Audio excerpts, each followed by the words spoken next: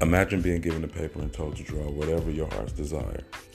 And if the images in this drawing were recognizable to a stranger, that you receive whatever they were in real life.